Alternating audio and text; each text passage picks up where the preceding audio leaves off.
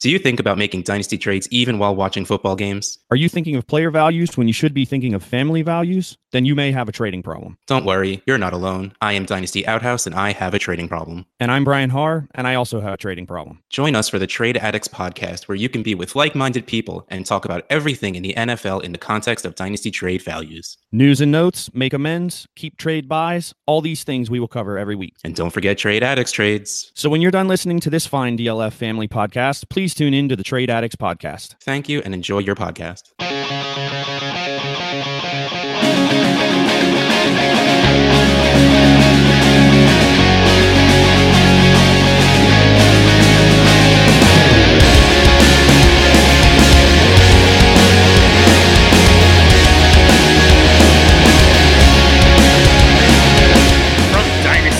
Football.com and a DLF family, a podcast. That's James the Brain. Guys, I've been thinking about this all day. Who would win in a fight? The team of John, SuperFlex, Dude, Hogue, and Stompy Lane versus a kangaroo. That was wild. Yeah, I know. Yeah. Why did you come up with that? Why did your brain go there? I've thought this out with 126 different scenarios, and let me tell you, it's been wild. It's a lot of different animals. I'm sure you didn't start with something small and easy for us to dominate like a gerbil or something. No, 76% of the time you guys ended up losing. Just so you know. Okay, well, so that is Stompy Sam Lane. Did you know they use baby fetuses for flavoring in Pepsi? What? Wait, is that one true? What? Are you new to this show? Oh, yeah. Do you not know what he does? Come on, bro. I mean, this one's. I think this one's important for us to fact check. At least a little bit. Like, there's got to be. No, they don't. You have to read it, but it's basically like somebody just taking something completely out of context and then trying to say, "Oh, well, we killed fetuses for flavoring in Pepsi." Okay, but you didn't make that up. Like, you heard. No, I didn't. I heard it. Okay, I thought you were just kind of making up your own now, and I was like, this is even more bizarre than James's fantasies. This has gone off the rail. Yeah. Anyways, I am John, 6th Avenue Heartache Hogue, and this is the SuperFlex Super Show. Time for a Super 6. And we're going to be looking at strength of schedule for fantasy players, for individual players. Going to go by position and give you a top six. So definitely some fantasy players. We've got the top 6 at running back, quarterback, and wide receiver / tight end. And then we've got another top six of some just kind of some freestyle type stuff, as we normally do when we go top 6. But before we get into it, just a quick reminder about the Fantasy Cares Eliminators. You can still sign up. There's still several spots left in some of those leagues. The SuperFlex Super Show, ours is all filled up. Thank you to everybody who signed up for those. But you can still sign up to compete with Stompy. You can still sign up. You can sign up to compete with guys like Tom Kislingberry and Addison Hayes, Elliot Christ, Graham Barfield. Some awesome competitions still yet to be filled. So make sure you sign up. You can get to those by following John Bosch. He's at John Bosch FF. He's the awesome creator and organizer of the FC Eliminators. And check out his pinned tweet. And you can go sign up for the FC Eliminator of your choosing. Sign up for more than one, in fact. Most people have. So jump into as many as you want, and as many still have openings. We still have a few spots left to fill, so definitely go check those out and find some eliminators to take on some of the industry's great minds. So, boys, let's jump right in to this Super 6, and we're going to start at the quarterback position with some favorable and unfavorable fantasy schedules as identified by our own James the Brain. Thank you. So Guys, I'm going to tell you, I'm not very good at the 6-pack thing. I don't have a 6-pack. I'm walking around with a keg around my waist, and I've got some issues with the 6-pack. So basically, what I did was I highlighted stretches for quarterbacks that I thought were either positive or negative, and things that maybe you should look for as far as if you're buying a guy, and maybe things to look for if you're selling someone. So I'm going to start out with my number 6, and that is Jared Goff. Jared Goff, week 6 through 10, he has a positive game script during those weeks. And the reason being is because in week 6, he is at home against the San Francisco 49ers. So that's a defense that last year gave up a lot of points to the quarterback. It's a plus matchup for him. Then in week 7, they go to Atlanta. They're playing in a dome, which is always good for the Rams.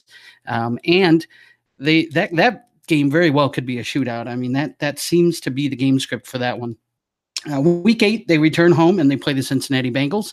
This is not a defense that you should shy away from. They give up a lot of points, especially at quarterback. So I think that's a great matchup. Week 9, they do have a bye. But week 10, when they come back from the bye, they go to Pittsburgh to take on the Steelers, another defense that isn't daunting versus quarterbacks. And that game script, again, could be very high scoring. So I like Jared Goff's stretch there from week 6 to week 10. Again, he does have a bye week in there, but the 4 matchups that he has are very, very nice. And I think during those weeks, I'd be looking to start Goff every one of those matchups. I think he finishes really well in each one of those weeks. So moving on to number 5, unfavorable matchup for Dwayne Haskins the first 5 weeks. Now, this is assuming Dwayne Haskins is the starter. I think we have to give him the benefit of the doubt at this point, being that he was a first-round pick. We got to give him the benefit of the doubt and say he's going to start. But if he does, it's brutal, man. Week 1, they open up in Philadelphia taking on the Eagles.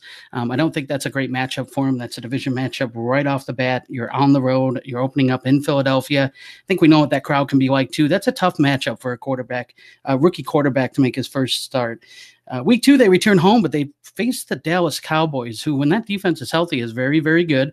They can put pressure on the quarterback, and they have a decent secondary. So I don't think that's a great matchup.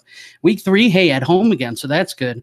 Unfortunately, they'll be welcoming in the Chicago Bears, and I think we know how good that defense is, especially against the pass. And talk about a pass rush. They're expected to blitz a whole lot more. They have Khalil Mack. I mean, they have a pass rush to begin with, so that could be a tough one for a rookie quarterback. Week 4, they go to New York to take on the Giants. Going to New York, your first trip could be daunting. I mean, that's you're going to have a lot of media there. It's going to be an interesting game. So while that defense isn't going to be, I don't know if they're going to be great.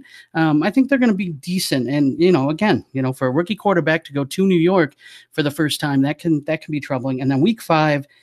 Bill Belichick has got to be licking his chops, because while they have to go to Washington, Bill Belichick against rookie quarterbacks is normally a pretty good matchup. He likes to scheme and do things that are going to give different looks to a rookie quarterback and try to confuse them. So that's a rough stretch, that 5-week stretch for Washington quarterbacks. So I don't think that's ideal for Dwayne Haskins. So next I'm going to go to. Hold on. I was just. Maybe this is a point of discussion. So I don't know if you guys can recall last season how brutal the Bills schedule was the first 4 or 5 games. I can't remember exactly. And I think there was a lot of talk of Josh Allen maybe sitting out those games. Ultimately, it didn't happen because Nathan Peterman's got awful. But do you think you could see that same situation playing out where Case Keenum sees the field those first 4 games, first 5 games, whatever, and then Dwayne Haskins not wanting to pull a Cleveland Browns situation with DeJon Kaiser, maybe keep the kid off the field and let Case Keenum kind of eat those tough games? Yeah, I love that thought process. The problem is I have no confidence in the Washington Redskins brass. Their front office is terrible. This is probably the worst run organization in football. And John Gruden could be on the hot seat if he doesn't win those first 5 games. So Jay Gruden. Jay Gruden. I'm sorry. Well, both of them, but Jay, you're right. Jay in Washington could be on the hot seat, really, especially with the way that organization is run. So, I think he's going to have to do whatever he can to try to win those 5 games. I don't know if that means playing a veteran and trying to get through those first 5 games and trying to salvage a win or two, or whether that means playing Dwayne Haskins and trying to play with the upside that he possesses. So I like it. I think it's a good idea. However, I don't trust that the Redskins are smart enough to do something like that. So that's my thought on that. Let's go to number 4. Number 4 on my list, unfavorable matchup for Carson Wentz, week 6 through 12. And that's a pretty big stretch. So that's concerning for me. But week 6, they're in Minnesota. Week 6, 7, and 8, they're on the road. So that's tough. Week 6, they're in Minnesota to take on the Vikings. I think the Vikings defense is expected to be pretty good again. And they can get a pass rush too. So that's not an ideal matchup. Week 7, they go to Dallas to take on the Cowboys. Again, that's another defense that's pretty good. They're good against quarterbacks. Week 8, they go they're playing in Buffalo to take on the Buffalo Bills. The Bills last year gave up the least amount of fantasy points to quarterbacks. So that's not another matchup that's pretty tough. Week 9, they come home finally, and they welcome the Chicago Bears. So another tough matchup. Week 10, they have a bye.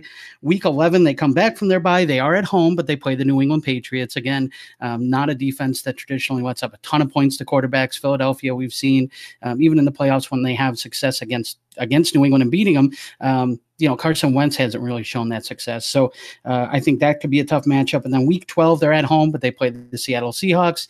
While that defense, I don't think has nearly the talent that it had a few years ago. And, they consistently seem to lose talent.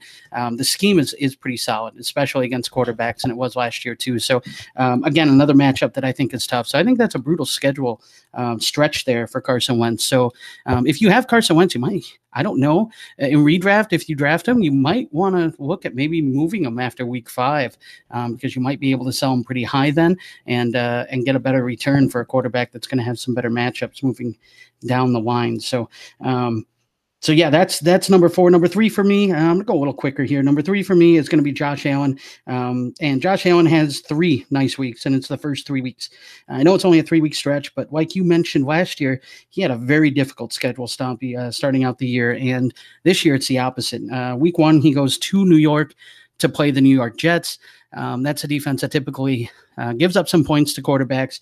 Week 2, in New York, taking on the Giants. So what's nice is you're going to be in New York 2 straight weeks. And I think, you could probably stay over there if you wanted to. If not, Buffalo isn't far. So those aren't far road trips. I think that benefits Josh Allen. And I think the fact that he's not playing 2 daunting defenses coming out of the gates is nice. Week 3, they're back at home and they play the Cincinnati Bengals. These are 3 matchups that I like Josh Allen being able to put up some decent numbers in. After that, the schedule gets pretty brutal. If you draft Josh Allen, even if you draft him as a number 2 quarterback in a redraft, I would say that this year you probably want to consider playing him in those first few weeks because those will probably be some of the better weeks that he has. And then sell. Oh my God, yep. Sell. Yep, you nailed it. Yeah, I don't think he's very good either. But if you're going to have him, even if you draft him as your quarterback 2, week 1, 2, and 3, if you have a tough matchup with your QB1, maybe that's the time that you look to use him. So my number 2 here, unfavorable matchup for Deshaun Watson. He's got unfavorable matchups from week 9 to week 15. And that's tough for him because that schedule, that goes right through the fantasy playoffs and right when you really need them. So that's brutal for me. But week 9 in Jacksonville, taking on the Jaguars, I think that's a tough defense against quarterbacks. Traditionally, week 10, they have a bye week. Week 11, they come back from bye and they're going to Baltimore to take on the Ravens. Week 12, they played the Indianapolis Colts, who surprisingly was very good against quarterbacks last year. Week 13, they are at home, but they take on the New England Patriots. Again, tough matchup. Deshaun Watson, again, he's got some elite weapons. He's an elite quarterback, but that's a difficult matchup. Week 14, they stay at home and they play the Denver Broncos. You guys kind of know that Denver defense can be daunting. And by week 14, I figure either A, they're going to have the kinks worked out and they're going to be firing on all cylinders, or B, they're going to be packing in and maybe playing some younger players. But I almost think it might be the latter there. And week 15, they play in Tennessee to take on the Titans. The Titans were surprisingly good against quarterbacks last year too. And that's another tough matchup. So really week 9 through week 15 is a brutal stretch for Deshaun Watson. So if you have him, again, maybe that's a guy if you have a trade deadline, normally it's near that time. I would consider moving later in the year because he's going to be a detriment come the playoffs if that schedule holds up to be brutal. So the number one matchup, guys, of course, I'm going to the GOAT. I'm going to Tom Brady. He has a favorable matchup. He has a favorable matchup from week 1 to week 7. And the New England Patriots have, if not the easiest, one of the easiest schedules in the NFL this year. Week 1, they open up at home. Of course, they're going to get their rings, and there's going to be the ceremony. And they are at home against the Pittsburgh Steelers. That should be a shootout. I think we would all think that probably has the capability of being that way. Week 2, they go to Miami to play the Dolphins. Dolphins are a little bit worse than middle of the pack against quarterbacks. Week 3, they come back home. They play the Jets. Week 4, they go to Buffalo. While Buffalo was one of the better teams against quarterbacks, Tom Brady in Buffalo played very well. It was at home that Buffalo kind of shut him down last year. So that's another game that he might be looking okay at. Week 5 in Washington. While I think Washington has a pretty decent defense, I think offensively they're challenged, and I could see New England getting multiple opportunities to get some touchdowns there. Week 6 at home against the Giants. Week 7 at home. Week 7 on the road against the Jets again. So I think all those are very winnable games. All those are games that Brady can throw multiple touchdown passes in. While Brady isn't a top option, I think he's going to where you can draft him as a number 2 quarterback, and that's a nice number 2 quarterback to have those first 7 weeks in case you need to play matchups. So I like that stretch. I like the stretch for New England. I mean, New England could be 7-0 going into week 8. That's kind of what I got for quarterbacks, guys. What did you guys think? Boo this man. Boo. Yeah, that last one, man. Like I said, that was going to be embarrassing, and it kind of was. Here's the problem.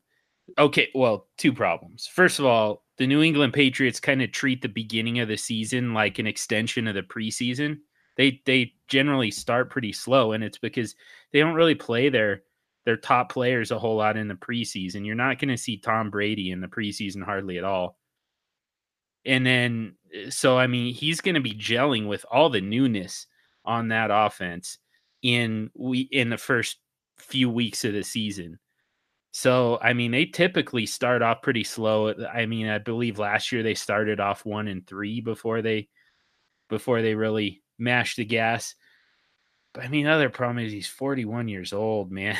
How long are we going to just assume that he's going to come out and do what he's always done?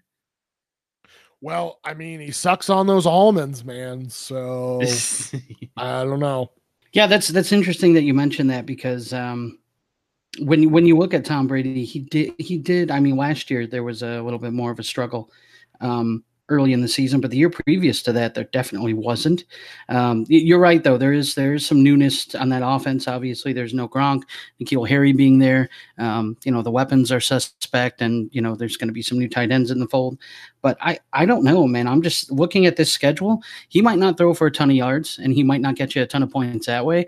But I think the touchdowns are going to come just because those teams are really traditionally pretty weak.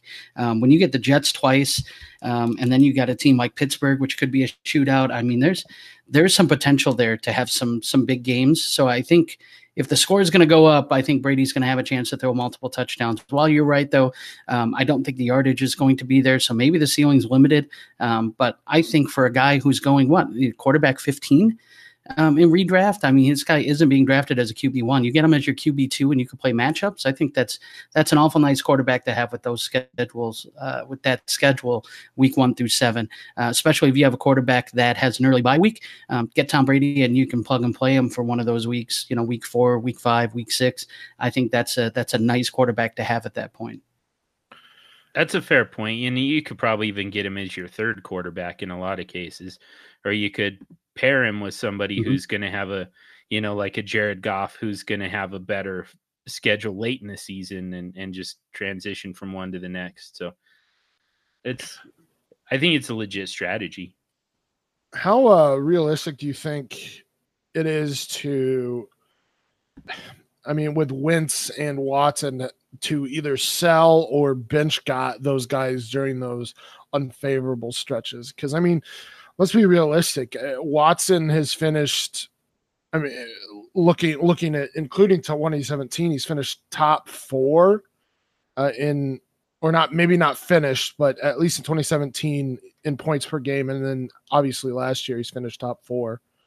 I don't think anybody who's going to be taking Watson, I don't think they're going to have any reason really to sell a guy like Watson. And then Wentz, even in a year that he's coming back from an ACL injury, he still finished, or it was 13th, QB 13 in points per game. So, I mean, is it really realistic to expect guys to sell or bench those two specifically in those stretches? That's a really good question, because I know it's hard to do. I used to struggle with it. I don't anymore, to be honest with you. And I think again, I was looking at it from a redraft perspective only because, I'm only looking at the schedule this year. And so if I'm analyzing things 2 to 3 years out, it's pretty hard to do without that schedule, so this is, I was approaching as redraft, and as redraft, if I can get 8 good weeks out of Deshaun Watson, and then I see a brutal stretch coming for him, yeah, it makes it easier for me to sell him, especially because if he had 8 good weeks, I could probably get a good return for him. So I'm probably not getting dog meat in return at quarterback, especially if I have a quarterback that, maybe I pair him with someone like a Jared Goff or something, someone who has a schedule that's a little lighter going into the later part of the year. I can just get a downgrade at quarterback maybe, and someone that has a not as high of a ceiling, but has a better schedule coming up, and another piece to help me fill out another part of my lineup. So I used to have an issue with doing stuff like that and benching somebody that had a tough matchup, but more times than not, when I didn't do it, I regretted it. So I play matchups pretty heavily now, especially in redraft. Fair enough. I'm gonna throw one honorable mention in here. Sorry, James, I'm going to hijack a little bit. Hijack away. I'm going to throw Dak Prescott out here. And actually, I just wrote an article that arguing that Dak Prescott could be a top 5 QB in 2019. And it's due to really the presence of Amari Cooper and having the best weapons he's had in his career to date. And if you look at strength of schedule based off of points last season, according to that, he only has the 20th best or 12th worst schedule for QBs. Or I guess 12th from the worst.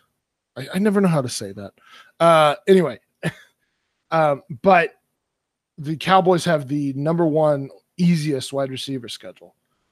And with Amari Cooper there and Randall Cobb and hopefully another Michael Gallup year where he takes a step forward, could definitely see where Dak actually has a lot better season. And it's not necessarily based off of strength of schedule. And maybe the ultimate irony for me is how is it that the schedule for the QBs is that bad, but it's that good for wide receivers anyway. So, yeah, I mean, Dak, I think it might be a little bit fake, I guess, in terms of what the strength of schedule says for the QB or for Dallas against defenses that are good against the QB this season. And he might have a more favorable schedule than what the strength of schedule says. I like that. Dak is perennially underrated, but I think when you put the context to it of the schedule, especially for the wide receivers, that makes a lot of sense. I like it. Nice. Let's get to the running backs with you, Stompy. Sure. So I'll go the opposite of what I could just get weird and just start throwing random stuff out here, but I'll actually go in order because James decided to be a contrarian. Like baby flavored Pepsi. Yeah. You can get weirder than that and more random. I mean, do you want me to try? Listen, I'm not even the one that brought up like fighting kangaroos. Like we went off the rails right away with this. That's true. So and here's a good transition. I think another, and of course, this is going to be about my favorite QB in 2019. Another underrated QB this season is Lamar Jackson. And it's largely due to the strength of schedule against running backs for Baltimore. They have the easiest schedule weeks 1 through 16. And that's because it includes teams like the Miami Dolphins in week 1, who allowed the 5th most points to running backs last season. Arizona, who allowed the 2nd most. Kansas City, who allowed the 3rd. And that's all in the first 3 weeks. And then Cleveland, which allowed the 11th, which is a big deal. And then Pittsburgh actually was decent. They were kind of middle of the road, maybe a little bit better than middle of the road. But then they go to Cincinnati, and they face Cincinnati twice, mind you, next season, obviously, because they're in the AFC North. They allowed the most points to running backs last season. And it may not have gotten better for them in terms of that linebacking core. So they have a legitimate schedule early, and then they face Cincinnati again in the second half of the season.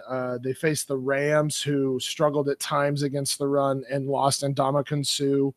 They face the Giants, who allowed the 9th most points to running backs. Buffalo, who had a good pass defense, but allowed the 7th most points to running backs.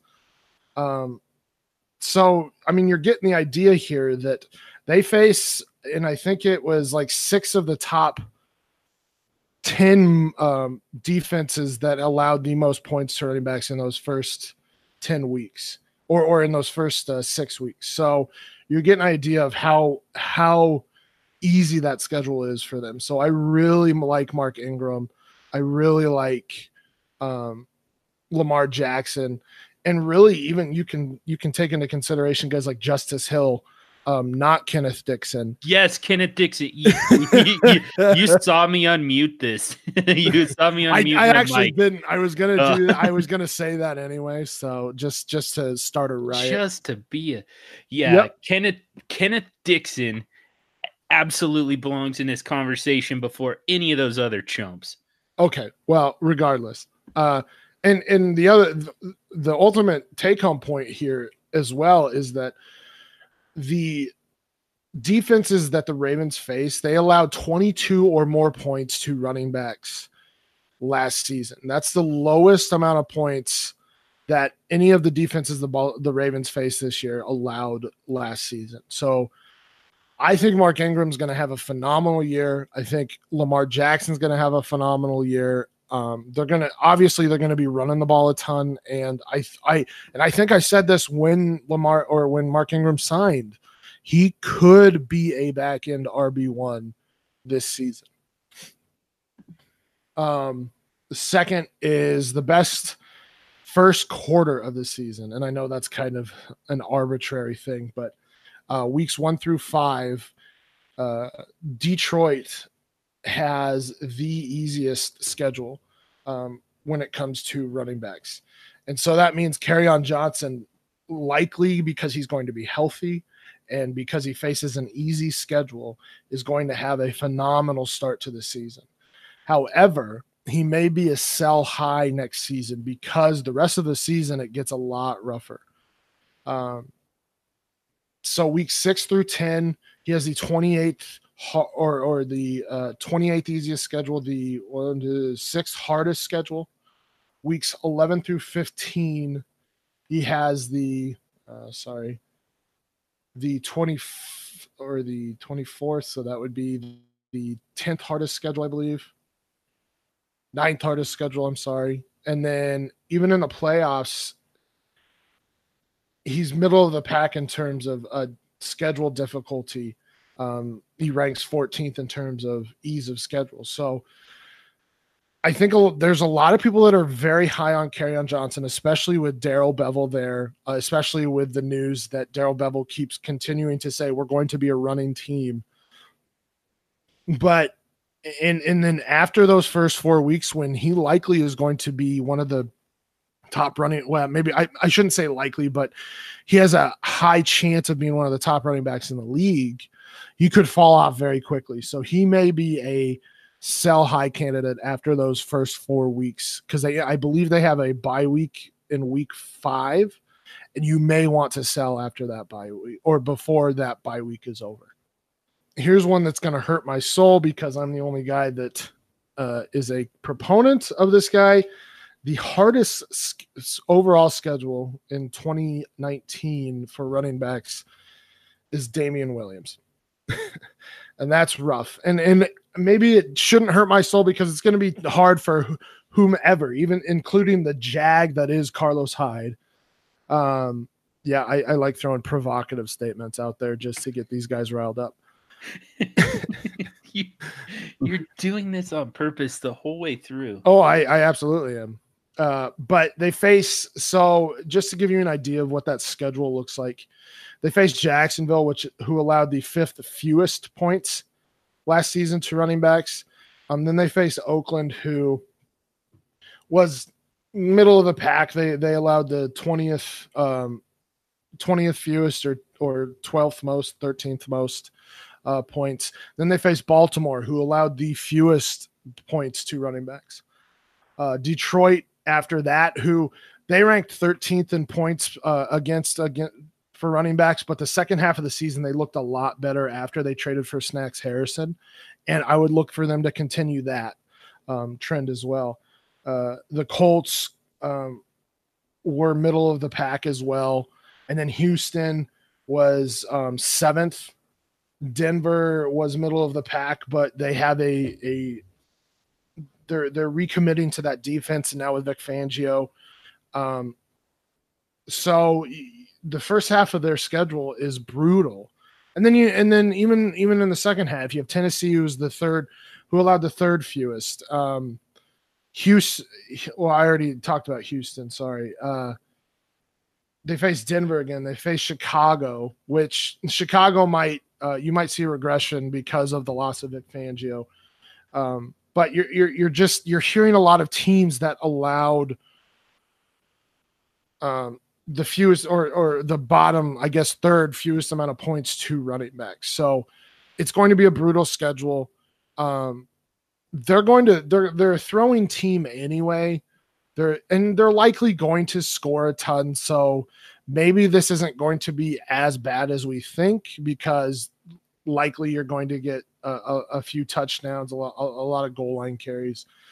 But the Kansas City Chiefs running back situation is not as fun as a lot of people think it will be in 2019 because of that strength of schedule. Here's an interesting one that I put on here because of this. The best playoff schedule is the New England Patriots, and I put down both Sony Michel and Damian Harris. And we're getting news from New England camp or from minicamp that Sony Michel had arthroscopic knee surgery, and he should be ready for camp. But that's puts another worry in people's minds about Michel's knees. And with the fact that the Patriots drafted, and I believe they traded up to draft Damian Harris, it kind of leaves a bit of doubt in terms of Sony Michel owners. And who knows how well those knees are going to hold up. So it was an interesting fact to look at, that they have the easiest schedule based off of 2018 points. And Damian Harris might be a guy, if you have Sony Michel, you might, and this is just probably true anyway, but because of this strength, because of the playoff schedule, Damian Harris might be a guy that you want to pick up later in drafts just for that insurance, but also he could be, quote unquote, a league winner because of that playoff schedule. The next one is another group, and I labeled these guys as buy low candidates, and that's Phillip Lindsay and Royce Freeman. They have a brutal schedule the first 4 weeks or first 5 weeks of the season. They are 30th. They have the third hardest schedule the first 5 weeks of the season. They play Oakland, which is not bad, but then they play Chicago, Green Bay, Jacksonville, Los Angeles Chargers.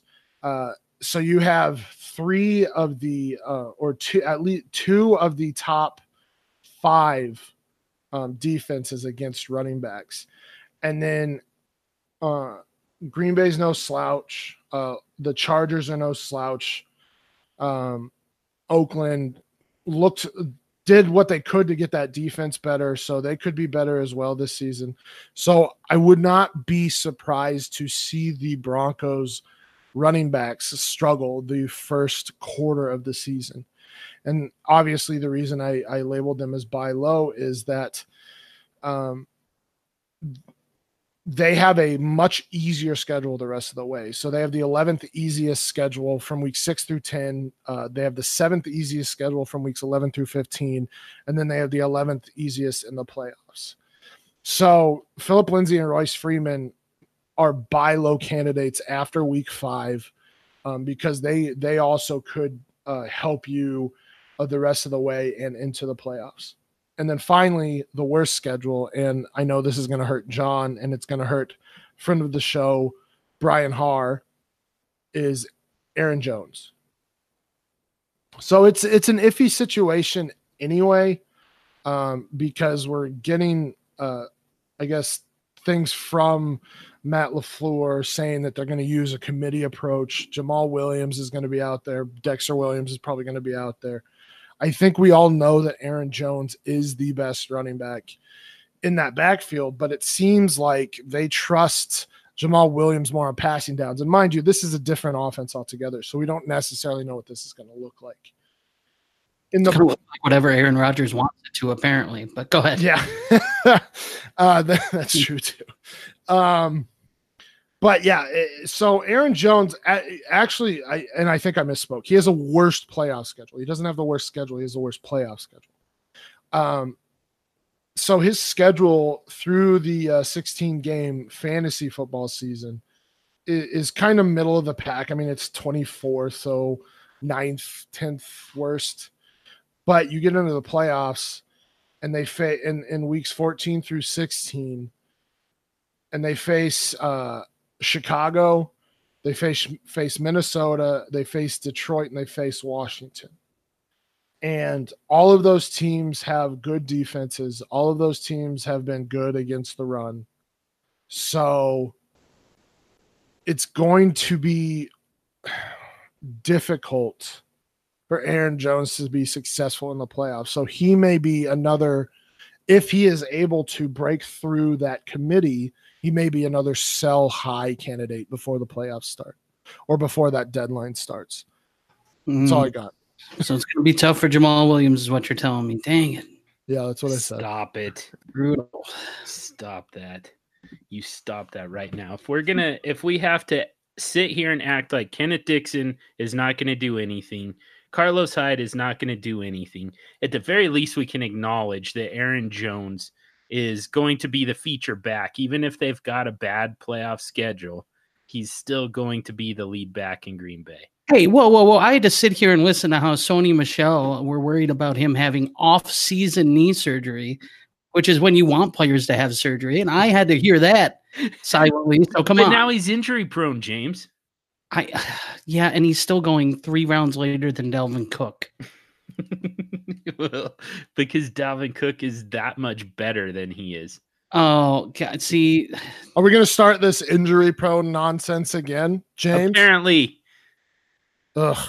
If we're going to apply it to one guy, we've got to apply it to all of them. That's all I'm saying. Everybody's dying anyway. It's all awful. That's true too. We're all headed downhill.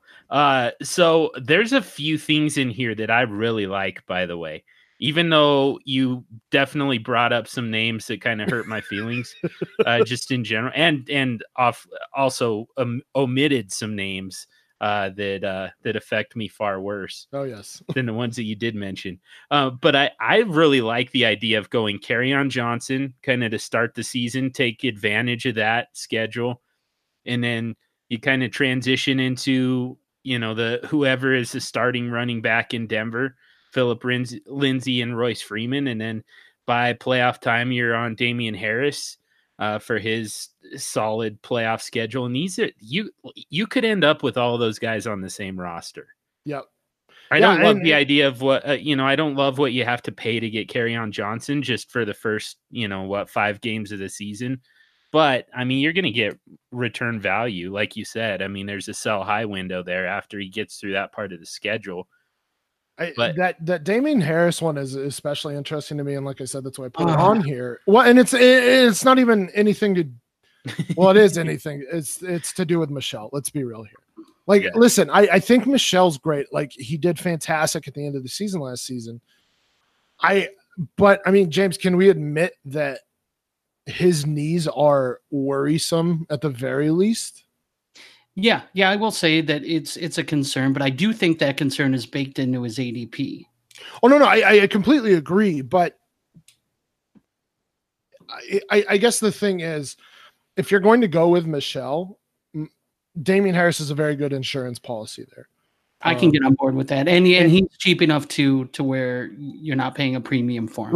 Right. And like I said, Damian Harris could end up being a league winner just because of the fact that if for some reason Michelle gets rested towards the end of the season, because let's be real, the Patriots are likely winning the AFC East again. If Michelle gets some rest towards the end of the season and Harris starts to take on more of a workload, especially in the fantasy playoffs, Damian Harris could be fantastic for leagues or for teams in the playoffs. Yeah, that's kind of where I was going with it, is more just the fact that Damian Harris you can acquire quite a bit cheaper. There's certainly no guarantees that by, that point in the season, Damian Harris has any kind of workload whatsoever for the Patriots. But I mean, I think that there's a better chance that he's involved. It might not be the lead back duties necessarily. Sony Michel could definitely still be healthy, or that, they could kind of keep him healthy. They could kind of handle him with kids' gloves until you get to, that kind of stretch run late in the season for NFL purposes. So, that's certainly possible. But I mean, I got to think that Damian Harris is involved in some way by then, but even if it's kind of the Rex Burkhead type of role, which was still fantasy relevant most of the time, as long as he was healthy in the last few seasons. So, it's more about the fact that you can get him late in your startup or late in your draft. And, he's going to be one of the guys. He's got a good chance here. We're kind of identifying somebody who has a chance to be a major contributor for you, regardless of his role on his team come fantasy playoff time. When, by then, that time at that point in 2018, we were looking at guys like CJ Anderson and Gus Edwards, Damian Williams, so there's going to be this Justin Jackson. There's going to be this random group of guys by then anyways.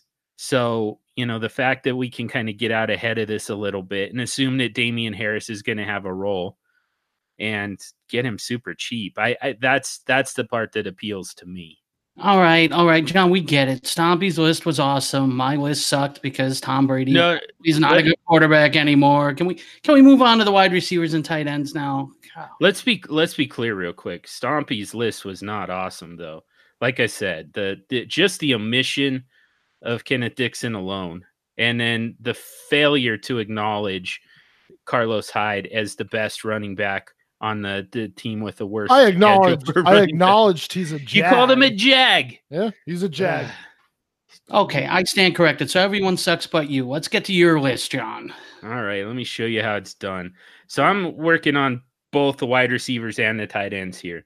And first of all, I need to give a shout out to my guy Hilal Chami at HJ Chami. We've got to get Hilal on the show at some point. He's been one of the most fascinating people to me. He's probably not even going to listen to this, so I'm not going to go too far into it. But the fact that he advocates for players that nobody else even really cares about has always just been really intriguing to me. And I love talking fantasy with him. But he put in some research to combine fantasy points allowed by position and offensive line ranking to determine overall viability of players at each of the 4 positions.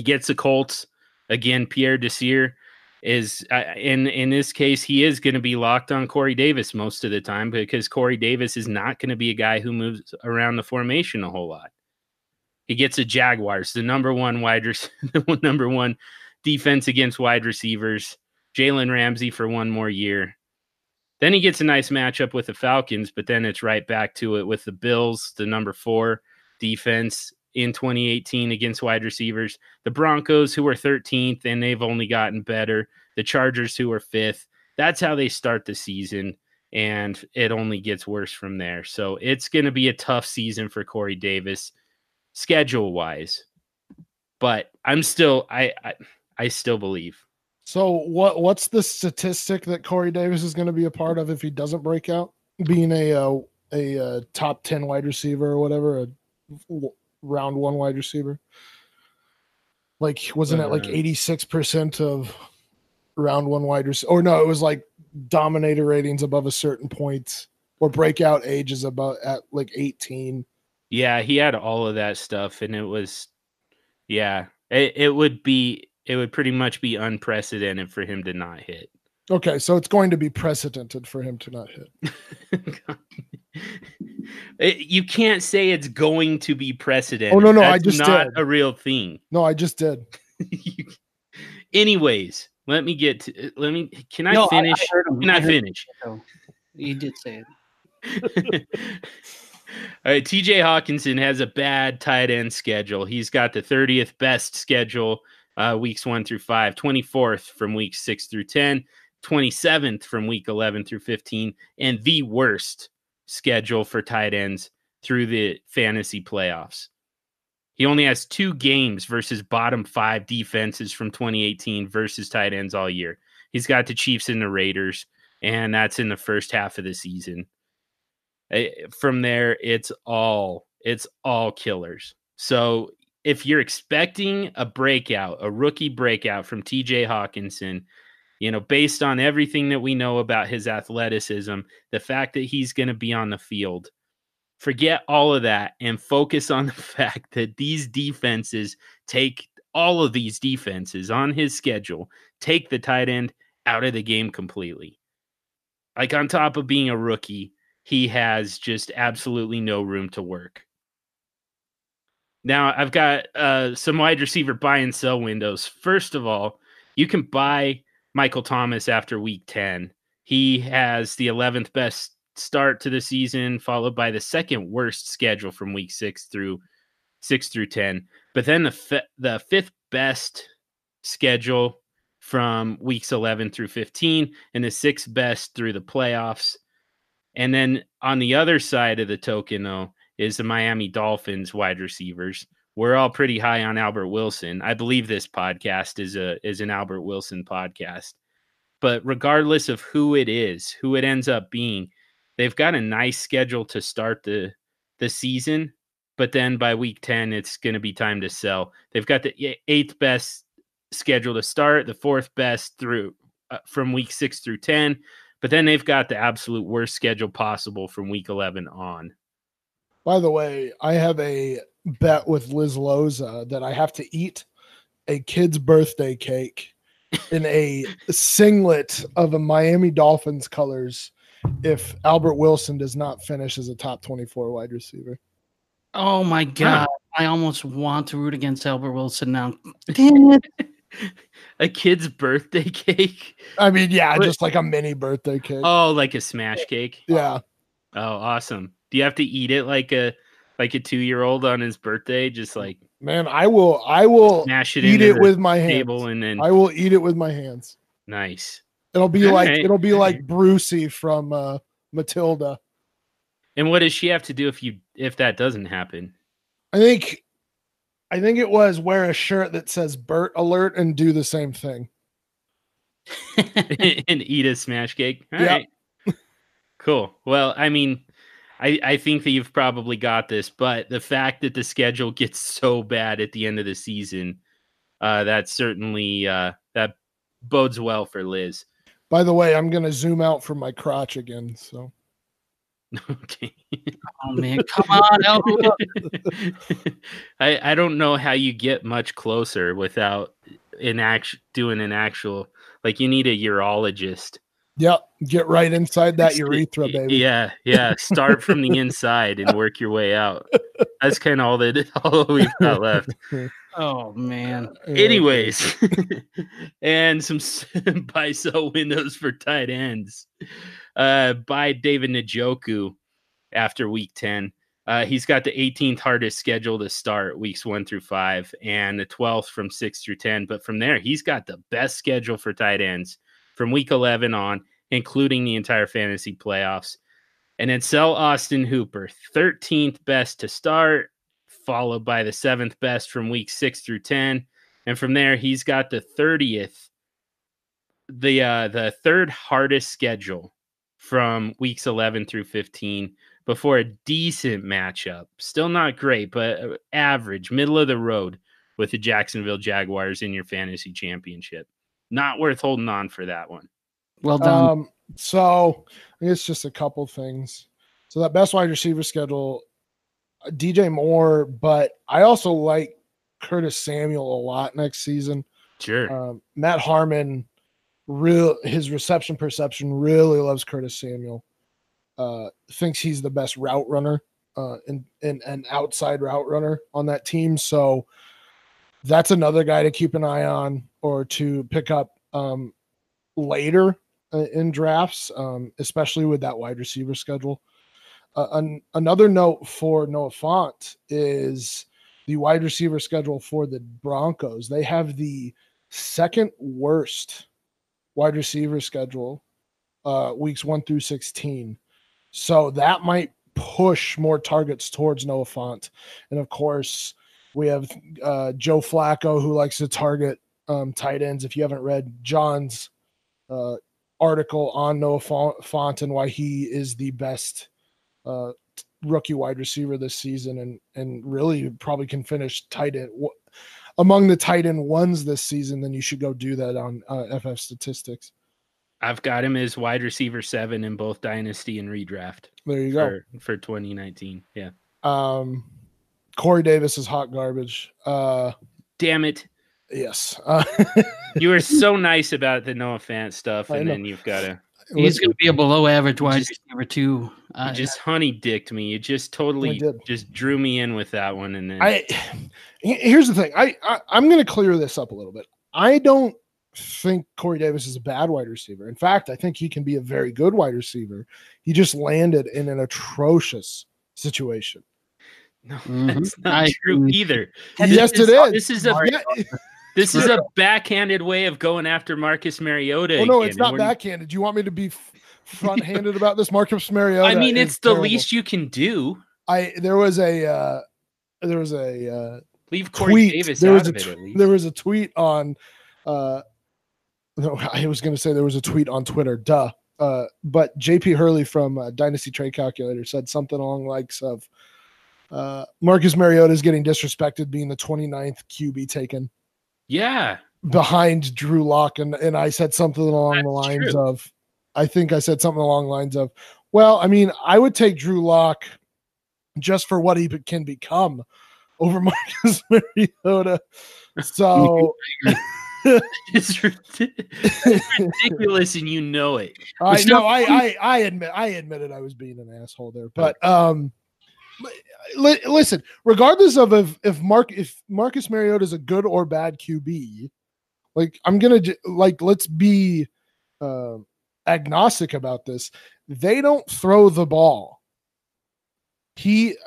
Corey Davis was among the top wide receivers in market share last season, and he only finished, and I'd have to look it up, but he only finished as like a wide receiver 3 last season.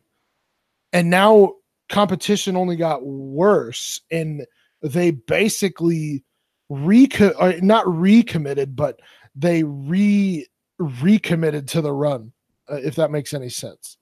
Like, they're going to continue to run the ball a ton. I would be very surprised to see Marcus Mariota break 500 passing attempts this season. Stompy, you don't think that Corey Davis can be really good with Tannehill at the helm? Oh, well, maybe.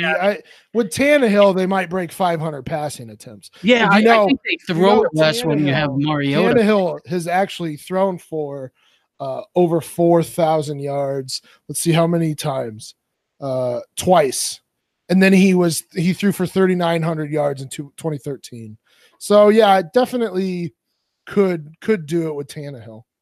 Nice. Okay, so there's hope for Corey Davis, John. We're not hating on Davis. Yeah, there you go. I think John's crying now. So much. But back to it. One question on David Njoku. I mean, I get the schedule gets better at the end of the season, but is there not a concern that with OBJ and Landry and Callaway, and I'm going to say this and I'm going to hate it because we started this discussion before the podcast, Kareem Hunt coming back in week 9. that there are going to be a lot more, and this is going to be so cliche, a lot more mouths to feed, and that David Njoku becomes the possible fourth or fifth option in that passing offense. Definitely. Yeah, I mean, that part for sure. But the best tight end schedule for 6 straight weeks is compelling to me at a position that's really just kind of just an overall landmine or a minefield anyways. It's hard enough to find a tight end who even has the opportunity to score. So, the fact that David Njoku, I think he does have that. I think he has the opportunity to get you double-digit fantasy points for 6 straight weeks. I think there's significant value in that at the tight end position where it's just so volatile. It's so hard to find any kind of consistency. So I'm not going to go so far as to say that you move heaven and earth to get him. I don't think that you back off of, the top tier type of guys for him. Maybe not even the second tier guys. I don't think that he necessarily jumps ahead of, Evan Ingram, even though he's got a kind of tough schedule to end the season. I don't know. He could be in that conversation. He could be in the conversation with guys like Evan Ingram and OJ Howard, by that point in the season, just based on, the opportunity to exploit those defenses. Fair enough. All right, should we get to the freestyle stuff, or do you guys need to crap on Corey Davis, Marcus Mariota a little bit more? AJ Brown's the top wide receiver in Tennessee. Sorry. Okay. I think I just angered John to him. He just rage quit the podcast. I'm seeing red over here. I can't even. James, what? Just do your work. Great.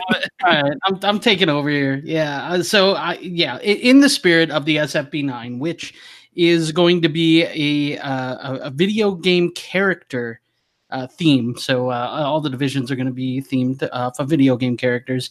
I decided, you know what? I'm going to list my top 6, my Super 6-pack favorite video games. And Stompy, I'm going from 6 to 1 just to upset you again, because you haven't even played my number 2 and my number 1 on my list, and that saddens me. So I'm going to start with number 6. Number 6 to me is Zelda, and Zelda was fantastic. And I don't even care which Zelda you want to go off of. If you want to go off the original, The Legend of Zelda, if you want to go to the Adventures of Link, A Link of the Past, Link's Awakening, you can go all the way through Majora's Mask, and all of them are fantastic. The whole series is good. Zelda is just such a fun game. Really the first RPG game that I ever got into, video game wise, and I can replay any of these Zelda games over and over and over again. They're that good. Number 5 to me is Mario Kart. Mario Kart's a classic. I mean, we all can. Anybody who's played Mario Kart is going to have their favorite character. They're going to have reasons why. They're going to have characters that they don't like being, and they're going to have their favorite tracks. Mario Kart is fantastic. The replayability is so much fun, and it's even more fun the more people that you have that play together. So Mario Kart to me was a blast. Number 4 was Mortal Kombat. Back when I was a kid, we used to get together and play Mortal Kombat. We try to beat the game with every character to see the endings. We would try, all the fatalities we wanted to see. And so we played hours and hours and hours of Mortal Kombat with all the different characters. It was a blast. That to me was the first kind of combat game that was just pretty much, one-on-one combat. And there was really no story to it outside of that I really got into. Number 3 for me was Ninja Gaiden. Ninja Gaiden was so good, but man, it was so infuriating. Ninja Gaiden was one of those games where it got increasingly difficult as you went further. And once you got to the end, once you got to the big boss, if you didn't succeed, man, you had to start over. It was brutal. The pressure that you felt when you got there was intense. But Ninja Gaiden was so much fun. I could still sit down and play Ninja Gaiden for hours. That's how great that game was, the original Ninja Gaiden. Number 2 on my list is Excite Bike. Man, Excite Bike was so much fun. On the original Nintendo system, you put in Excite Bike, and again, you could build your own tracks. It was one of the first games that you kind of had customizable control over things. You can build your own tracks. You can add in, dirt pits. You could add in big mountain things that you were, taking your bike over. You could really oil spills. You can add in all sorts of stuff. Excite Bike was so great. It's basically what you made out of it. You could do super ramps, and you could be jumping, grass parts of the track. It was a blast. Excite Bike was so much fun, and that was one of those games that got harder and harder as you went along too. My number 1 game, though, was Mike Tyson's Punch-Out. How could you not love Mike Tyson's Punch-Out? On the original Nintendo, that game was awesome. Just the whole story. You're Little Mac, and you're training, and as you go along, you start pretty easy. You start in the easier circuit, and as you go up, the pressure mounts because it's getting more difficult and more difficult. And as you get to these bosses, if you don't beat them, man, you got to go down a few levels, and then you got to kind of start over from there. You don't get to just start over against the opponent that you were at. No, you have to go down a little bit. So, and to get to Mike Tyson it was brutal. And once you got there, you felt the pressure because, again, that was one of those where you don't just get to rematch against Mike Tyson after you lose. You had to go down to a couple more really tough opponents and beat them again just to get another opportunity. So that game was a blast. I love playing Mike Tyson's Punch-Out. Again, another game. The replayability was so great. You could wait a little bit after beating it and then replay it again and still be addicted. So those are my top 6 video games. I know Stompy hasn't heard of the top 2, so he's going to trash on my list. But John, what do you think? Mike Tyson's Punch-Out. That's a huge. Yeah, you nailed that one. Who is your favorite guy to fight against on Punch-Out? Soda Popinski was awesome. To me, I don't know why, but he had those 3 quick uppercuts that he would do in succession, and I really felt like every time I'd be able to bob out of the way from those, and I was able to get him, I felt like I earned it. I felt like I earned that. So he was my favorite, and just seeing him chugging soda before every boxing match got me laughing too. I thought that was hilarious. So Soda Popinski was my favorite. What about you? Oh man, it's kind of a tie for me between Bald Bull. Because, first of all, he looked like such a bad guy, but you could knock him out with 1 punch if you timed it right when he did his bull charge. Mm-hmm. Yeah. If you hit him at the right time, it just wiped him out, just melted him. And but then the other one was Tyson Honda because he just looked like such an athlete, but you could just destroy him. He was pretty easy to beat. So he was kind of built like Mike Tyson without nearly the skills. So yeah, both of those two are a lot of fun to fight again. Well, and Don Flamingo actually too. Yeah, Don Flamingo. That's a fantastic. Just such a little. Never mind. In my defense, my first ever console was a PlayStation. That is not a good defense. Well, how is that not a good defense? That means that you were just as sheltered as Addison Hayes. How does that make me sheltered? Because what were you doing when the Nintendos were out?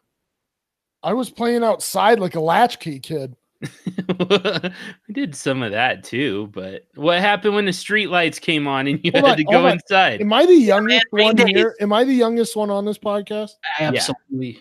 Yeah. How old are you, John? 37. See, yeah, that's why I am turning 31 next week. So get off of me. Just a baby. When I got a PlayStation, I was 6 years old. Wow. Okay. All right. Well, that's legit, I suppose. Maybe that's why his fantasy football takes aren't very good. They haven't matured yet, John. You do understand I won SFBA, right? Yeah, I know you got lucky once. It happens. All right.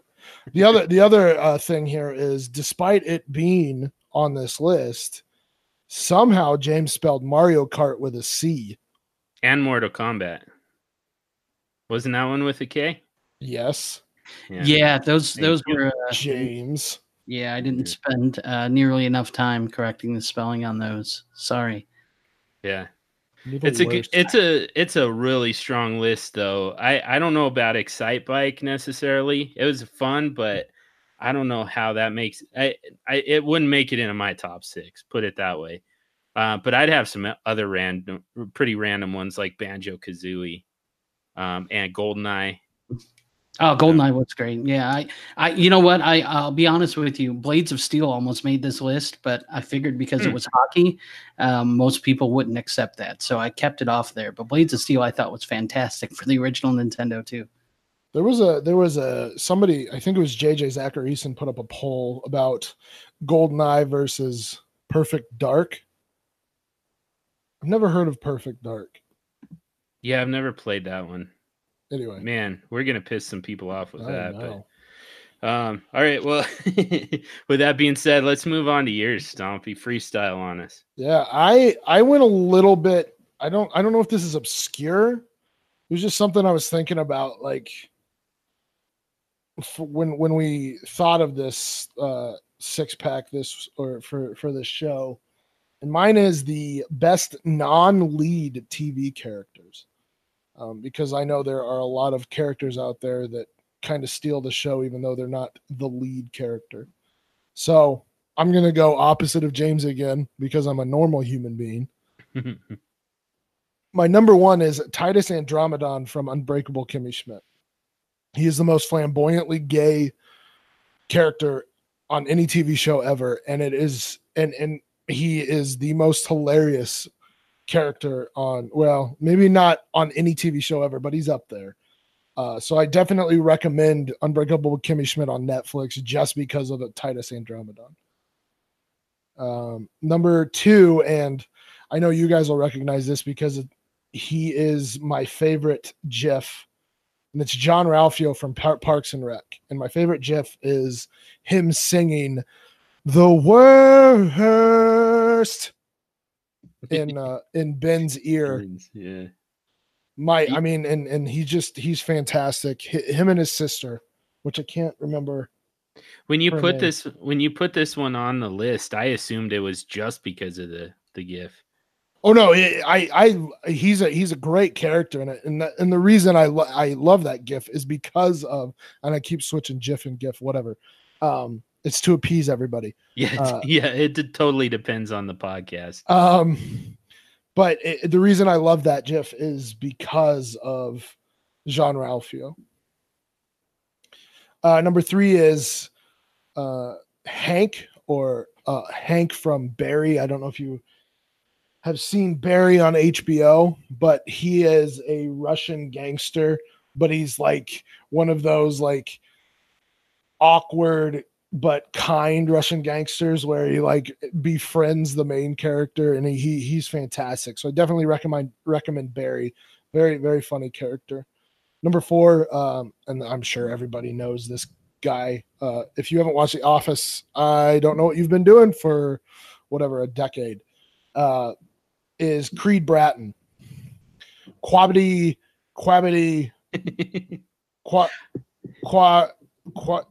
it's something like that. Quality assurance, insurance. I don't know. I remember where I know you from. You were in the parking lot earlier. I'm actually in the middle of rewatching it, and I just watched the first Christmas episode where they're doing like the Yankee swap, but Creed forgets to get Jim a gift for Secret Santa, so he just throws in like an old flannel in there. Yeah, it's like too short for Jim. And yeah. Number 5 is Rickety Cricket from It's Always Sunny, and how just raggedy he gets throughout that show is fantastic. And probably the pinnacle for me is when he starts doing like the dance, or he starts doing choreography for like a play or something, and he's just banging on trash cans and stuff. Fantastic. Fantastic. Like legitimately one of the best acting jobs out there. And then finally, and this is one that I will forever recommend, is it's from Schitt's Creek. And no, I'm not cursing. It's SCHITT apostrophe S Creek.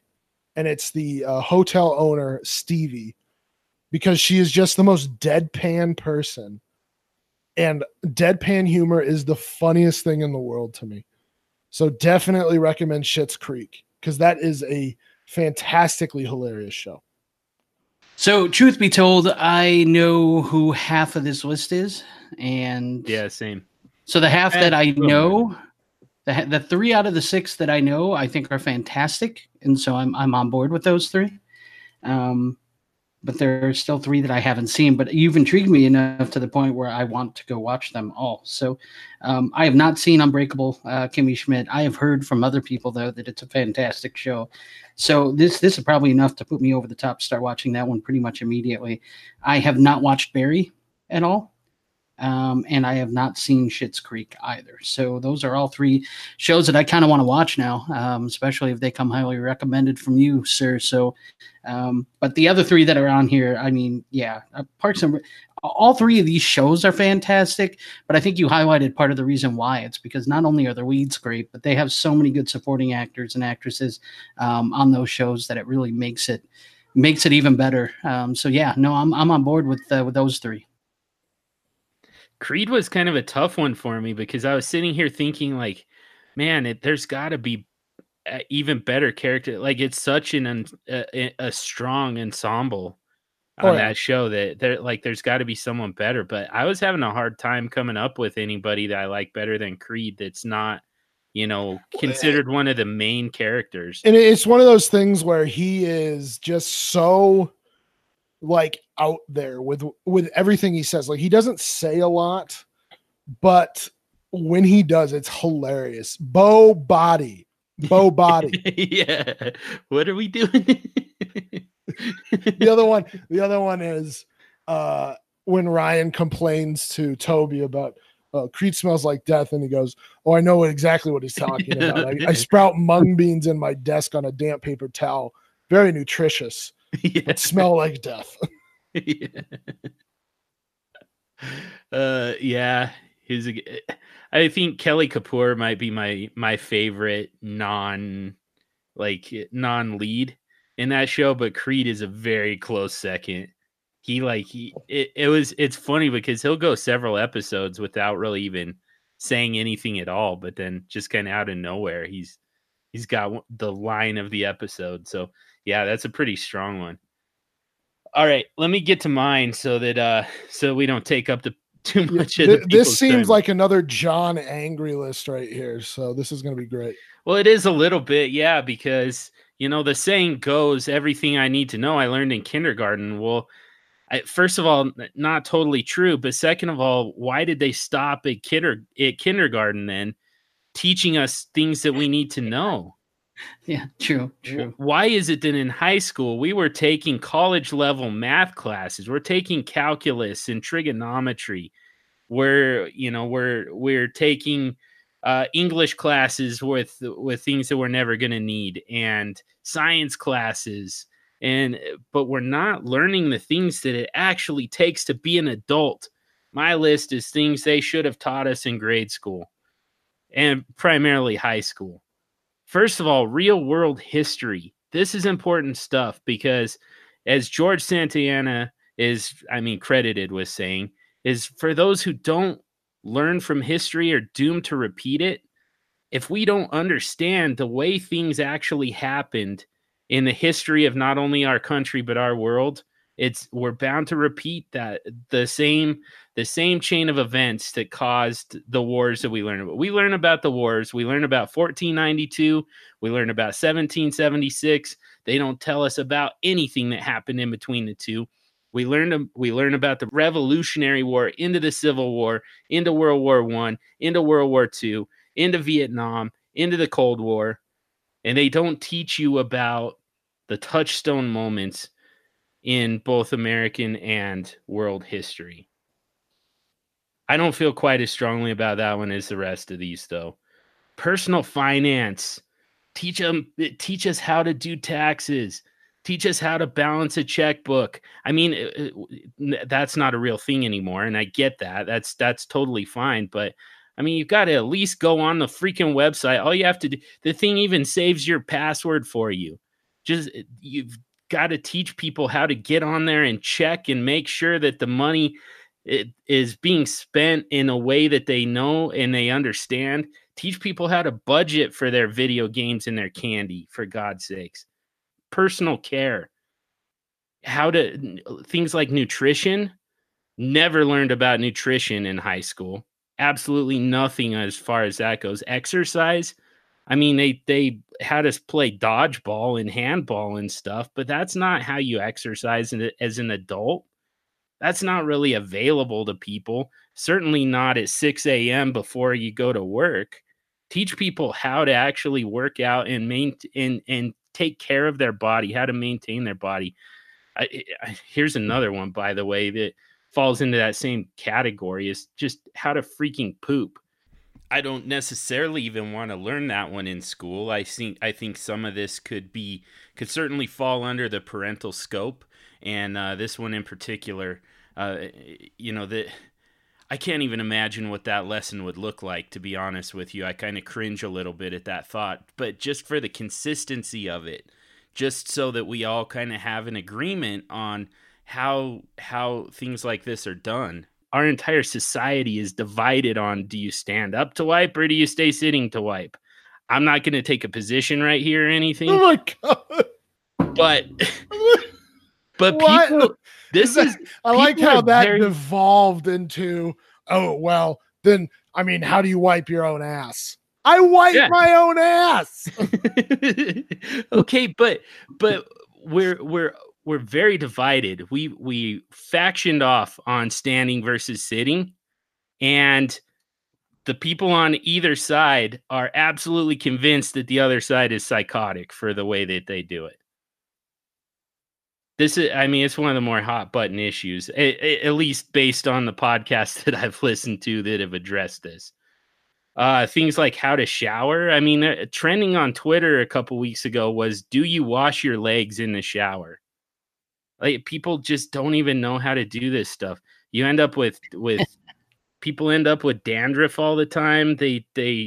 People don't shower enough. They don't shower correctly. Like, this is all stuff that could be pretty easily taught, like all in one course. Put all of this stuff in one course. Get people eating right, exercising, and maintaining their own body correctly on a daily basis. How hard is that to do?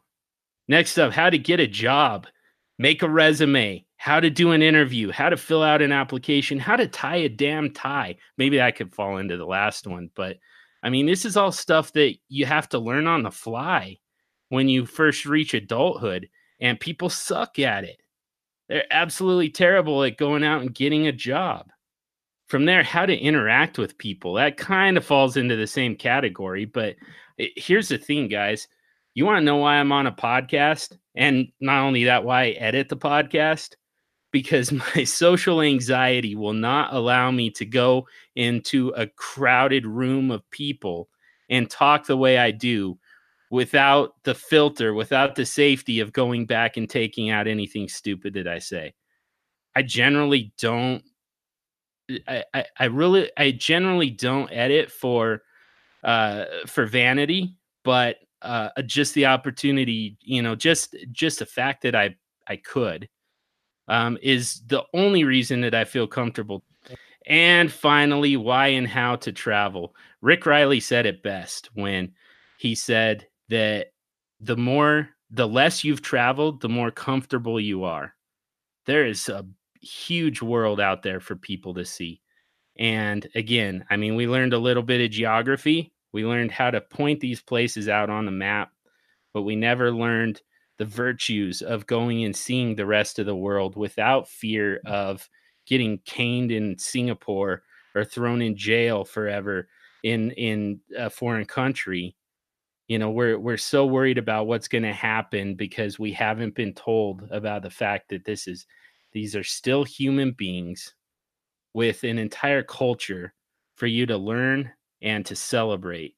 Okay, so I will say I love this list. I think it's very good, but The only thing that I really care about at this point is when we are done recording, I want a pretty in-depth analysis on wiping stances from the two of you, so I know what kind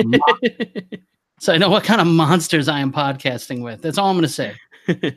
Like I said, I don't really take a position on it. That's not just because because we're recording right at the minute. I legitimately don't have. What do you mean you don't have preference either way? You have to. There has to be a go-to, right? Default, there should be, but no, it really isn't. That's even more insane. You are such an animal. How can you just? Because I'm trying to be diplomatic. You don't know. No, I'm trying to understand both sides.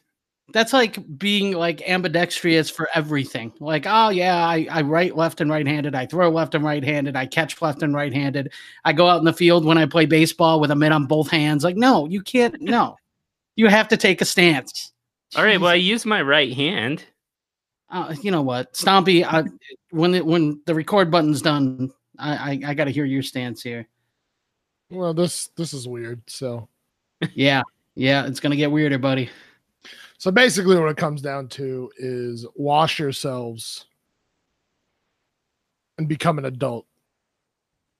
I don't know. Yeah, kind of. Someone needs to teach people how to do some of that. So yeah, I don't like. But goddamn, we need to know how to woodwork and other stupid math things. Right. Says the guy that's a chemical engineer that doesn't use his degree for anything. Yeah. Same. So much of high school I already forgot, and I mean, so much of it was just absolutely pointless. Like you legitimately don't use it in the real world. So I really wish that they would start teaching some of the stuff that you actually need. I threw this list together very fast, but it was definitely on my mind today. So I'm sorry that wasn't more eloquent with it, but I do feel pretty strongly that these things are things that need to be addressed for the youth of America, or else we're all in big, big trouble if people don't know how to do these things once they reach adulthood. But with that said, this seems like a good place to wrap it up. So let's do it. We'll wrap it up there for the week. And as we do, ask you for a quick favor. If you haven't already, subscribe to the podcast wherever you listen to podcasts. You can also subscribe to the DLF family of podcasts mega feed and get access to all of the great podcasts from DLF. And once you're subscribed, if you'd give us a rating and review, not all podcatchers give you that option, but on the ones that do, those ratings and reviews help us to expand our reach, get out to a larger audience, involve more people in the conversation. And from there, we can really zero in on the topics that are the most useful to you, the listener. And in the vein of listener interaction, send us your trades on Twitter at SuperFlex Show. You can also send them to any one of us individually. Stompy's at FFStompy, James is at _James the Brain, and I'm at SuperFlex Dude. We can retweet them, help you get more votes and comments, and sometimes we even bring them here on the podcast. And in fact, we're going to be doing a trade show next week. We'll be without our man Stompy, and we'll miss him dearly, other than the part where he talks down on Corey Davis and Marcus Mariota. He gets very condescending with those, in fact. I'll miss that. Yeah. But James will take up the mantle for me. He definitely will. He absolutely will. Yeah, that sucks. But we're going to have some awesome guests come on in and help us talk about your trades. So definitely tag us in some trades here in the next week, and we're gonna analyze them right here on the podcast. Thank you to Heart and Soul Radio for the song The Addiction that we use as our intro and outro music. And above all else, thank you to each and every one of you for listening. Until next week, stay sexy and super flexy. So do you guys crumble the TP or do you fold it? I think that's another big thing.